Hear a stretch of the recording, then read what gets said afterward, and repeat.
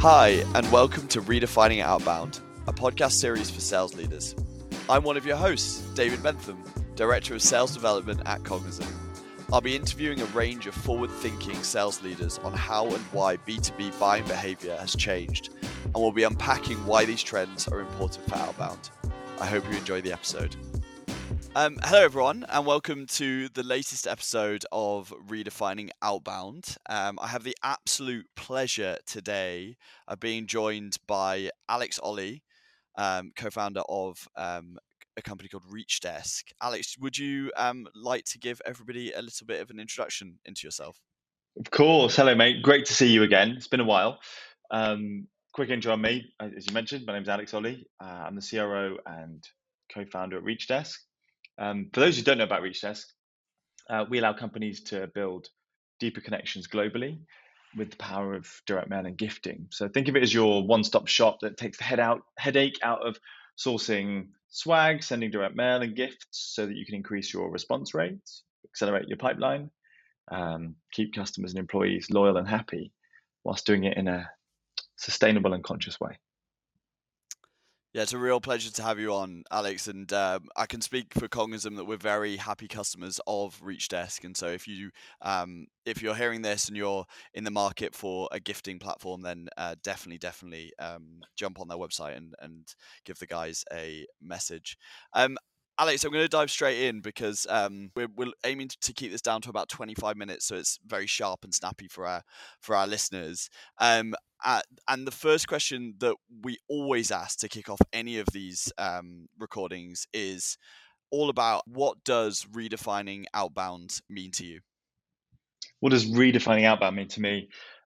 So for me, this one's all about the prospect experience and making that great, like not good, like making it truly great. I've been doing outbounding for coming up to 15 years now, and I think so many companies think about it as like your internal process and what you've got to do, and we often forget about like the customer and the prospect and what they're experiencing. So look, I think you need to show them you're not doing the bare minimum, and it's all about making your prospect feel like you know them and ultimately something that can help them. Awesome, I love that. And one thing we're thinking about a lot at the moment is about alignment with other members of the revenue organization. Do you have any advice on that? I think, like, particularly at this time, perhaps like there is such an emphasis on team, and doing. People are talking about doing more with less, essentially. So what I think is particularly poignant at this time. Yeah, do you have any advice around alignment and communication around the organization? I do. I was actually on a panel last week, and it was actually a room full of, I don't know, let's say it's about 100 marketers. And it struck me that when I asked them, how many of you share the same goals with your sales team? I think like two people put their hand up. Um, so that my first bit of advice, which I found was worked really, really well, and this could be really unpopular, by the way, is to share the same goal. And as I said, it can be a really unpopular one. When I said this to this room of marketers, I said, what you guys should be thinking about is having a closed won revenue goal. It's the same as your sales team, because then you're ultimately all working towards the same thing. So that's like my first bit of advice. And I do this in my previous company, and then we've now done it at Reachdesk, where marketing has the same revenue goals. So if we're closing our revenue goals, then marketing's winning too. And it just drives the best possible alignment imaginable. So that's it. Share the same goals. You've got to have some skin in the game. The more that we speak about marketing having MQLs and sales caring about closing the dollar, like you're just never going to win. Both teams are just going to be on different pages. And just for everyone listening, marketing rolls up into me as well. So I care about all of that. So marketing comes up into me as well as sales. And I found that is the best way to align them so that we're not blaming each other and everyone can succeed. Another thing that strikes me, and I'm still baffled by this one, is very few sales and marketing teams meet on, let's say, a weekly basis and actually like have a meeting that's focused on collaboration. I said this to a company about a year ago. I said, you guys just need to have like a stand up every week where marketing and sales get together. You talk about where you're at. Are we in the red? Are we in the green? How are we pacing? And what can we do to help one another? And actually, that person was on this, that came to this event last week and said that one thing changed the game for us because we started having a conversation. Whereas before, it was just like, we care about this, you care about that, let's do our own thing. So just like do yourself a favor and like meet regularly and talk about these things and have that mindset shift. It's just so easy. I think another piece of advice is create SLAs. So if we do this, you're going to do that, and it sounds really simple, but I think a lot of businesses overlook this. And actually, we used to have something. We used to have a ritual in my previous business where if sales didn't follow up in a certain amount of time, I think we'd put like a pound or a tenner into a jar or something. So you kind of gamified it. And also, if someone complained about marketing leads not being good enough, we'd be like, "Oh, I'm not getting enough leads," or "They're all marketing leads are crap." You had to like put it into this jar, and it was almost like a swear jar. So you create these SLAs, but kind of gamify it, have a bit of fun around it too. Um, those are just some things I think I've seen work and can be enjoyable at the same time. I love that. I love the swear jar idea. I actually, in my first company, I was late for work all the time. I'm a very bad timekeeper in general. I was slightly late for this, and I used to have to buy coffees for everybody in the team. That's how my manager handled it. It's like, okay, if you're late, you've got to go out and buy. You missed the meeting, and you've got to buy coffees for everybody in the team. So it became financially very expensive for me, and did fix the problem pretty quickly. Alex, I want to go back to that first point that you made around aligning kind of I suppose putting the marketing team on a revenue target. I think Cognizant shares a similar belief, and actually, our marketers are on a revenue target. Obviously, sales are on a revenue target, but recently we've introduced a revenue target to the SDR team. Even we're really taking that philosophy as far as we can possibly make a customer success. Have got kind of like a revenue focus now, etc. One question that I always ask myself, and I'm sure members of the audience might be asking, is how do you then motivate marketers in terms of I'm trying to think how I suppose the problem that you might see as a marketer is the fact that, are they in control? They create the great opportunities. Are they then in control of whether they close? So how are you convincing your marketers that they have an influence in terms of what closes? Yeah. So one of the things that we've done actually is marketing controls the qualification criteria. It's not sales, and so it's this constant feedback loop that we look at actually weekly. And we're like, why are these deals not qualifying? Why is our close rate from our BDR channel and the revenue down? It's a very different conversation. You'd be surprised by how many marketers actually like having that conversation, where they actually feel more in control. They're like, well, what is it? Is it because this part of our segment isn't in a good spot right now because of market conditions? Maybe we'll target less of that specific spot. So it might be like an employee count within your mid-market segment. Let me give you an example. Like a lot of businesses being impacted between 200 and 500 employees, and that might be right in the lower part of your mid-market segment. Whereas actually 500 to 1,000 employees is different. So they can start retargeting their campaigns and their spend and reallocation. And then when we did that, our close rate on that channel from inbound specifically doubled. And so you actually give. And so when we say, look, we're not actually going to do this, and sales, by the way, this is not where we're going to focus. Here's how we're going to evolve our qualification criteria.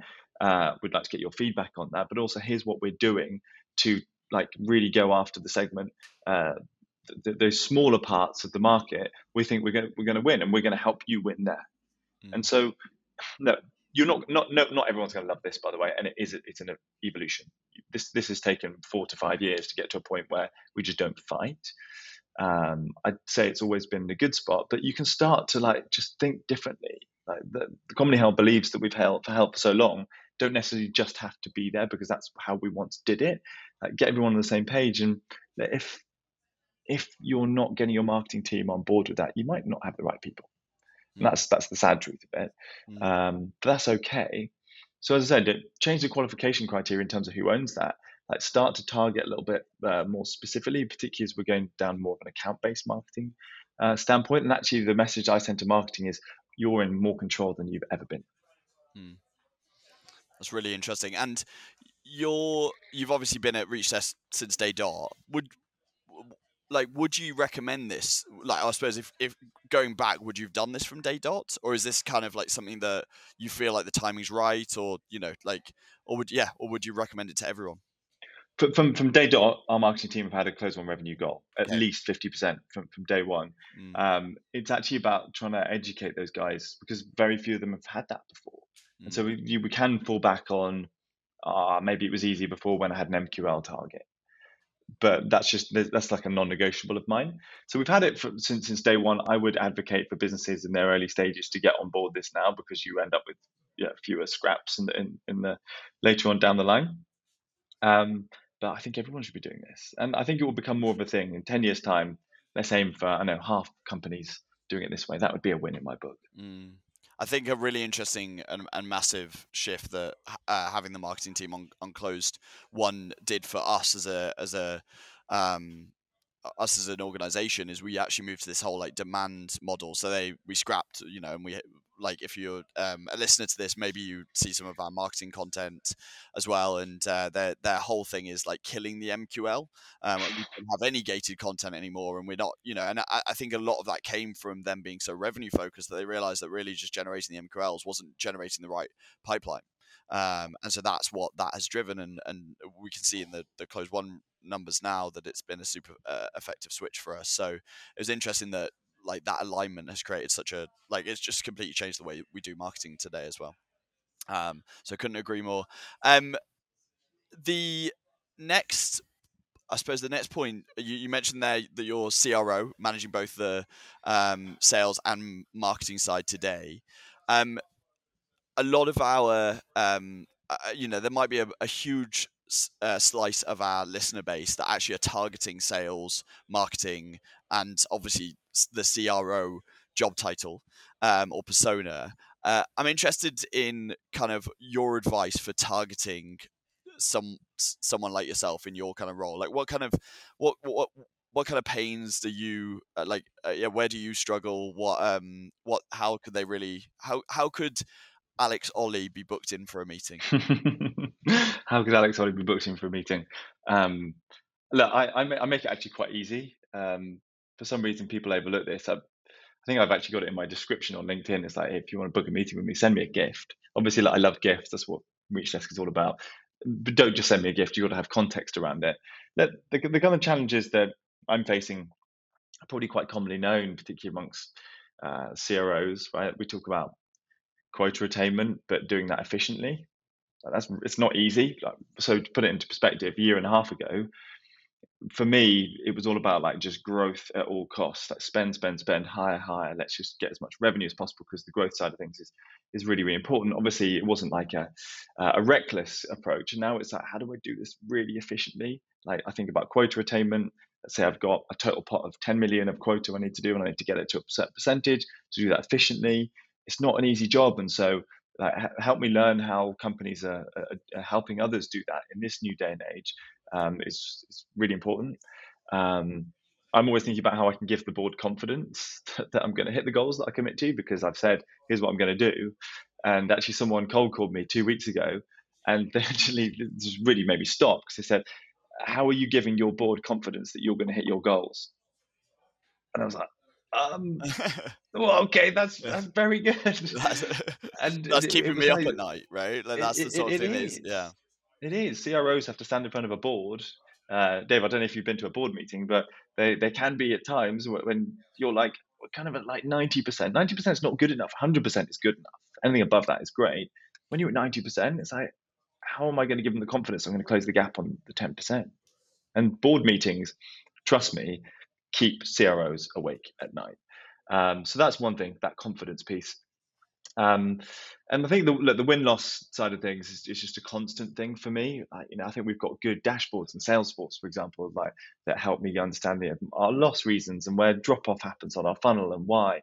But actually, there's so much behind all of that that is just like this invisible kind of universe that so many people are doing smart things to say, well, have you thought about leveraging this data from your conversations to be able to then pull the truth out of it, which is like what Gong do. And then there are businesses that sit behind that then say, we can visualize all of this so that you have it in real time, so you know what's working, what's not working, so you can plan literally on a weekly basis. And those are the things that I love of like, okay, how do I really refine and tweak those things as to why we're losing and why we're winning fast so that we can get back to that confidence that I can give to the board.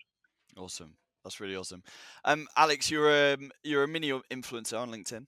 And I saw one of your posts the other day that was really interesting, all about C-suite executive alignment.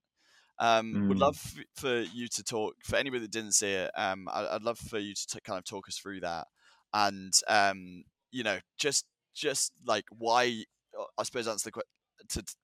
I'm interested in like why you think it's so important to have this alignment to keep them involved. Mm. And is there any downside at all? Is there any downside? I mean, let me think about that bit for a second. But look, when I was an account executive, I remember I used to think I could win all deals single handedly, particularly in the early stages of my career. I think a lot of the time it was my ego that got in the way. Particularly when my manager would be involved, he's like, "Hey, I want to jump on that next call with you," and you'd be like, "Why am I not good enough? Like, what's going on there?" And then particularly when like a VP of sales and my old CRO, Thomas Gard Anderson, if you're listening to this, you were brilliant. He taught me so much about this. Um, and I remember I used to get so annoyed. I'm like, why? I can do this. I can bring this deal over the line myself. And then he explained this concept of team selling to me and how sales is a team sport. It's not just about you as an individual, AE, and your quota. And he was like, look, if you win, everyone wins. And it's not just like you and your manager, but there's a whole team behind selling. And once I embraced that, my close rates went up significantly. And actually, he would help me with things. He'd been in the game for a good 20 years, and he had the experience that I just didn't have. So it's like this whole concept of like using your C-suite to help you close deals should be something you embrace. And if you've got executives in your organization that are willing to do that, just leverage them, right? The things I've learned is you've got to be very clear with their role on the call, or if they write you an email, don't just let them get on with it, because I've certainly burnt deals in the past by not being in the know. Um, I also think that if you can do that, you can also leverage executives at the other level. So this is you, this is your customer. Say, look, I'm going to bring in our CMO, for example, because we sell to marketers a lot of the time, sales and marketing.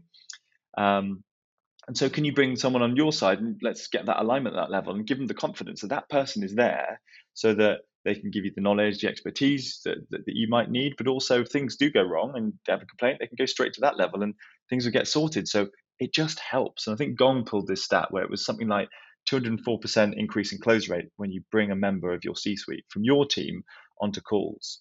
And I actually don't think it should stop there. Don't just think about the C-suite side of things. Think about your CS team, lots of other players who can help bring deals across the finish line. But don't underestimate the power of having C-suite on deals. I know we as salespeople have big egos and we want to ring the gong and everything, but trust me, it will help. Love that. Really love that. I'm going to talk about SDRs, as I love SDRs so much, as you know, Alex. I love SDRs too. And you're a fellow SDR lover. You were an SDR. You almost demoted yourself for a bit to an SDR. I remember that Promotion, mate. Promotion all the way. promotion. Okay, cool. All right. But yeah, I wanted to. Okay, so recently I saw a Josh Braun post, and I've spoken about it a couple of times. So if anybody's listening and they've heard me talk about this, I apologize. But it really, I think Josh Braun's amazing. But he basically spoke about the importance of the best email that he's ever received and the importance of personalization. And he then went on to describe how he had this foot condition and he'd posted about this foot condition, or he'd mentioned it on a post, and how someone had emailed him saying that he also had this foot condition and gave him advice on how to fix that foot condition. Now, as much as brilliant as it was, I actually felt that it was, and again, Josh Braun's amazing, and I think does like adds so much value to the SDR community, and I would recommend anybody following. But I felt in that particular case, it wasn't super actionable unless unless one of your prospects so happened to have some condition that you also have, and you've got some niche advice for it. So, which I feel like is unlikely.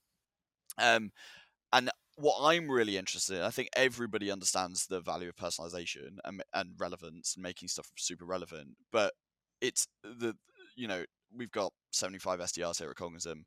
I'm interested in like how to do that at scale. Maybe any advice for like things things that either, I suppose, individual sales SDRs or SDR management can implement to help be as efficient as possible at personalizing when reaching out to the masses. Okay. Yeah, look, the Josh Braun example is a tricky one because look, if you were selling foot cream, for example, then you're in the money. But I Love can't it. imagine that you're going to be hitting up that many people via LinkedIn. But look, I think look, you've got to get back to the basics for me when it comes to personalization, because everyone's trying to achieve personalization. It means so many different things. This stems from this foundation of just show me you know me. Like as the prospect, I want you to show me that you know me. Um, if your SDRs don't understand their prospects, don't bother. Just don't bother. And take a step back for a second. Think about the definition of personalization. It's the act of tailoring an experience or communication based on information you've learned about them as an individual. And so you asked about scaling this. We teach 3x3, which is in 3 minutes, how can you research something on the company, the contact, or a compelling event, either about that individual or their company. And you can find that literally in 3 minutes. And Cognism is a great example of a modern day tool that can allow you to leverage a lot of that data to speed up the research. Appreciate the shout And out.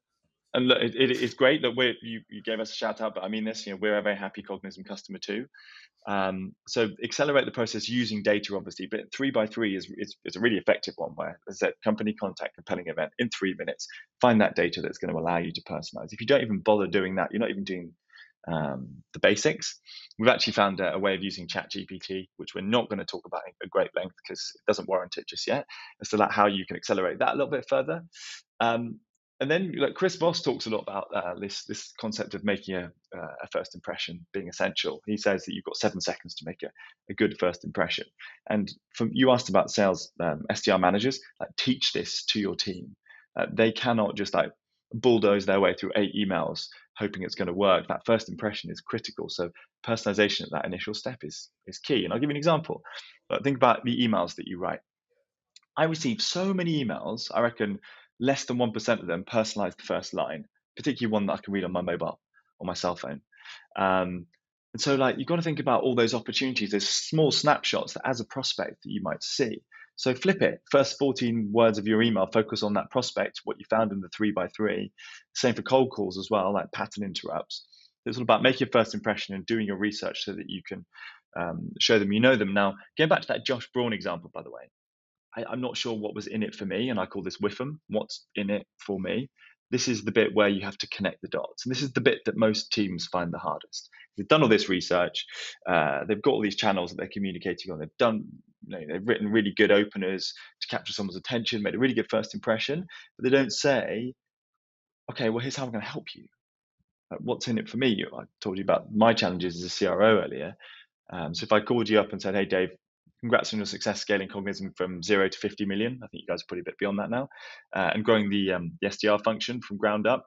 I'm calling because we have a solution that helps companies like SAP, 3X, something random that doesn't apply to you, right? Because I'm just going to talk about SAP and something random. Whereas if I connected the dots and I said the first line was the same, but instead I said perhaps something like, hey, look, the reason why I'm calling is because SDR leaders at fast growing companies like Cognism often struggle with, one of the following. They find it harder to generate responses from cold prospects in key accounts, or see high no-show rates, which hurts their ability to convert meetings into qualified pipeline. Do either of those resonate with you? So rather than this sort of dumping that we're doing on people of here's what I want to say to you, you kind of give them the options and the challenges, and you teach your team to understand the personas and their challenges, and then you have a conversation about it. And it's a very scalable way of doing things, really. I absolutely love that. I think that's a very practical piece of advice, because I know so many SDRs or salespeople in general are probably starting their call by just naming the biggest company that they've got on their books, when actually their use case is going to be entirely different from a startup who they might actually be targeting and sending that message to. So making it relevant as possible. I've got quite a funny anecdote from one member of my team who used to exclusively target individuals in the UK, and the way he did it is he used to go on LinkedIn, work out what university they went to, and then just search for the local pub. And then and this is a bit naughty, but he used to just claim that he went to that university as well and spent many a good night in that local pub. And that was just a conversation started. Now it's a little bit naughty because it was a white lie, and he had to be able to back it up from there. But it certainly stood out because it was at least relevant in the sense that they're you're reaching out to someone talking about something, you're showing that you know me, right? It's that show me that you know me statement that, okay, at least I've looked up where you've been to university. Slack deal rooms. You wrote a post all around Slack deal rooms. Mm. Can you can you tell us about that at all? Because I'm sure there's lots of people out there using Slack. I've been asked so much about this one. It surprised me actually. Look, this was really simple. I found that like as companies grow, we grew from like 0 to like 300 people in like 18, 24 months, something like that. So it was like communication. And so end of the quarter, there was so many things flying around, and I realized that if you just wait for everything to be in a ticketing process, it slows down. So we built a deal room in Slack that connects to Salesforce, and we have everyone from like the CFO, legal, managers, CS leadership in there, and it's just basically like a deal updates triggered from Salesforce saying it's moved into this stage, and then someone can ping and say, I really need help. Can Alex jump on this call because it's about this? And so everyone gets the visibility of stuff moving forward, but you just have a conversation about the things that you need help with. And so I kind of just got rid of a lot of the processes that were just doing my head in so that we could speed things up. And everyone was like, that was one of the best things we did, because we weren't waiting weeks and weeks for stuff to happen. We were waiting like minutes sometimes just to get that small thing done. But because it's all linked to Salesforce, it still gets tracked in there. We also get the updates back as well. So everyone won. This is super tactical, but do you do it for any stage of the opportunity, or is it towards No, the end? no, anything after. So it's like proposal and legal. Yeah, I was just about to say that sounds super noisy at stages, but if you were going to do it for the whole opportunity, but that makes total sense. That's I love that. I think I'm going to need to hit up John after this and kind of make sure that you've seen your post. Okay, final one before we wrap up, because I know we're a little. I've already taken more time than I originally asked for from you. You've you spoke in a post recently about how reps can offer value prompts through asking the question, "Can I make a recommendation?" I loved it. Can you tell us a little bit about that? I think again, a lot of some of the stuff that I put on LinkedIn or other social platforms is because of like reactions to things I've seen. I think this one was sparked by someone was selling to me at the time, and they'd done such a good job, but they got all the way to the pricing stage, and they'd basically gone, right, you're in the 100K package. I was like, and that was it. It was like silence. They'd obviously been taught to start like with the biggest number and then try and negotiate me down. And I've always hated this because it can just put people off. And you know what the number one thing that most customers or prospects value the most from salespeople is active listening. They want you to show that you've listened to them. So it's really simple. Things like, can I make a recommendation? It's one of the most used questions, by the way, can fold its way into so many things. So for pricing, for example, I've told you X, Y, and Z. You should be able to tailor what you're proposing that's going to make sense for me. I might be your smallest package. Deal with it. Let's have a conversation about how we're going to grow into the biggest one. But all reps should, before they show pricing, say, can I make a recommendation? Right? Give me permission to be your consultant, to be your advisor, and say, here's where I think you guys should start. And sometimes I say this to my team, like, oh my God, we've got like a massive company. It might be like a Google or something. And actually, we might want to start them really small. And so I say, can I make a recommendation based on what you've told me? You're actually in our starter package. And here's why. And then you can have the right to have a conversation about how we're going to grow this together. For example, if that's your motion, but it can be the same as like a cold call. Can I make a recommendation? I recommend we meet with one of my account executives. Obviously, you get their buy-in first. I'm rushing here. Like, can I make a recommendation? Yeah, sure. My suggestion here is actually, I think we can be a really good fit for you. And here's why, these three reasons. So why don't we jump on a call tomorrow to take you through X, Y, and Z. Specifically, we're going to do a shortly tailored demo, set up the agenda, and I'm going to bring someone who's going to give you value for your time. How does that sound? As opposed to just bam, let's hit them in the face with what I want. And honestly, it changes the game because people trust you more, and you're actually leading them in as opposed to forcing them in. I absolutely love that. I'm already thinking about how I can implement that into training with the team, because I couldn't agree more. And it's such a sign of confidence knowing your staff, and like the tone of it is just so naturally confident. And I think certainly, like, obviously from an AE standpoint, I think it's important. But leading the SDR team, I think we could certainly use that on our cold calls moving forward. Alex, thanks so much for your time today.